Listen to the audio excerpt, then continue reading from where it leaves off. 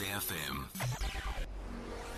Prime time all day long. Well, one of the big scientific events of the year is going to happen in the next few months, and it is, in fact, an eclipse of the sun. You know what happens. The moon gets in the way of the sun, and as a result, it becomes quite dark. But this is going to be one of the biggest total solar eclipses that we've seen for quite some time. It'll happen on April the 8th. Professor Martin Snow is a researcher at the South African National Space Agency and also the SARChi Chair for Solar Physics. Professor Snow, good morning. Thanks for your time.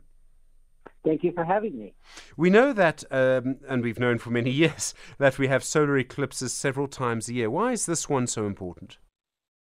I think one of the reasons this is a big event is that the path of the eclipse goes straight across Mexico and the United States, so a heavily populated area. You know, if there's a solar eclipse that you can see from the middle of the ocean, you got to time your boat just right to get there. Whereas now, you can go out in your backyard and see it. There's a lot of talk about what's called a coronal mass ejection, and some of the commentary I've seen suggests this is an important moment to try and understand that better. You're going to have to start me at the beginning on this, though. What is a coronal mass ejection of the sun? Sure. So these coronal mass ejections, or CMEs, as we call them, are fairly frequent. That when the sun is more active, like it is now, we might get, one a month or something like that. And this is where there's an explosion on the sun that sends a blob of magnetized plasma out into the solar system. And if the positioning is right, it might hit the Earth. And the blob of magnetic field can interact with the Earth's magnetic field. The pretty thing is it can make aurora.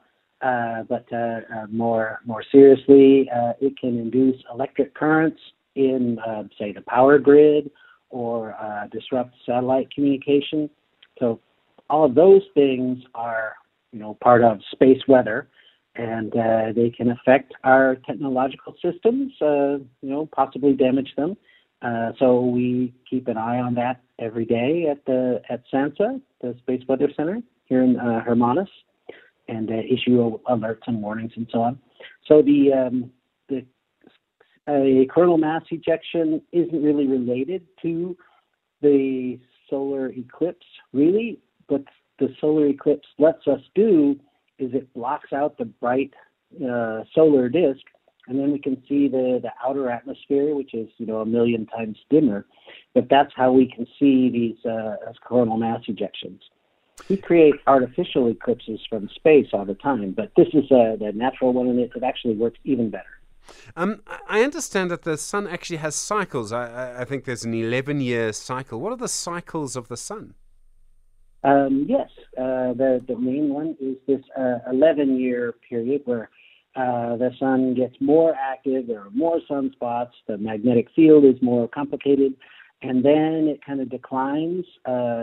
We call that solar maximum, and it declines down to a period where there are no sunspots and no coronal mass ejections or anything like that, which we cleverly call solar minimum.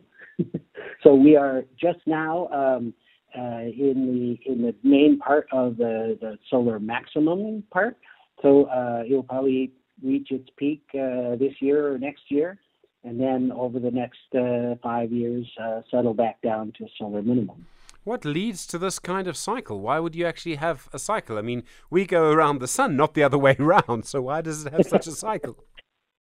So it has to do with the magnetic field inside the sun, and figuring out exactly how it works and why it's 11 years. That's a main area of research in solar physics.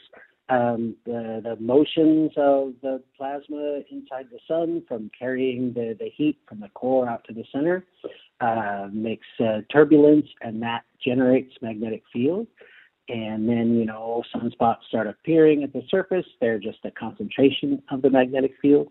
And exactly how that magnetic field moves back underneath the surface to come up again 11 years later is a bit of a mystery. There's lots of ideas and models that sort of work, but can't reproduce the sun exactly. So there's still a lot to learn.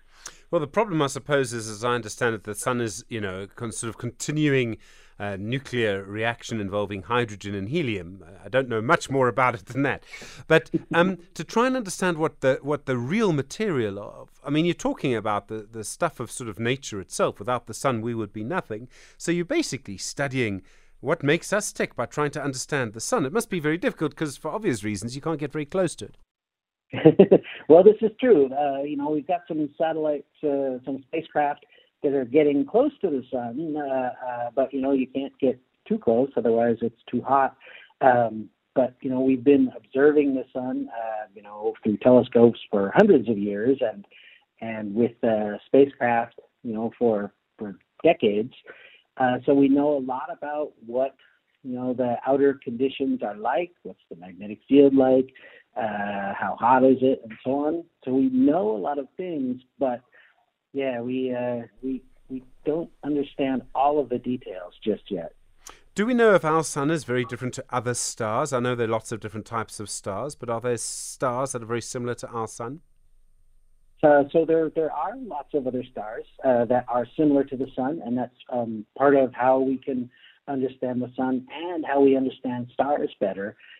So our sun is kind of a middle-aged, ordinary star that, there's lots of others of this type. And now we're also finding out that many of those stars have planets.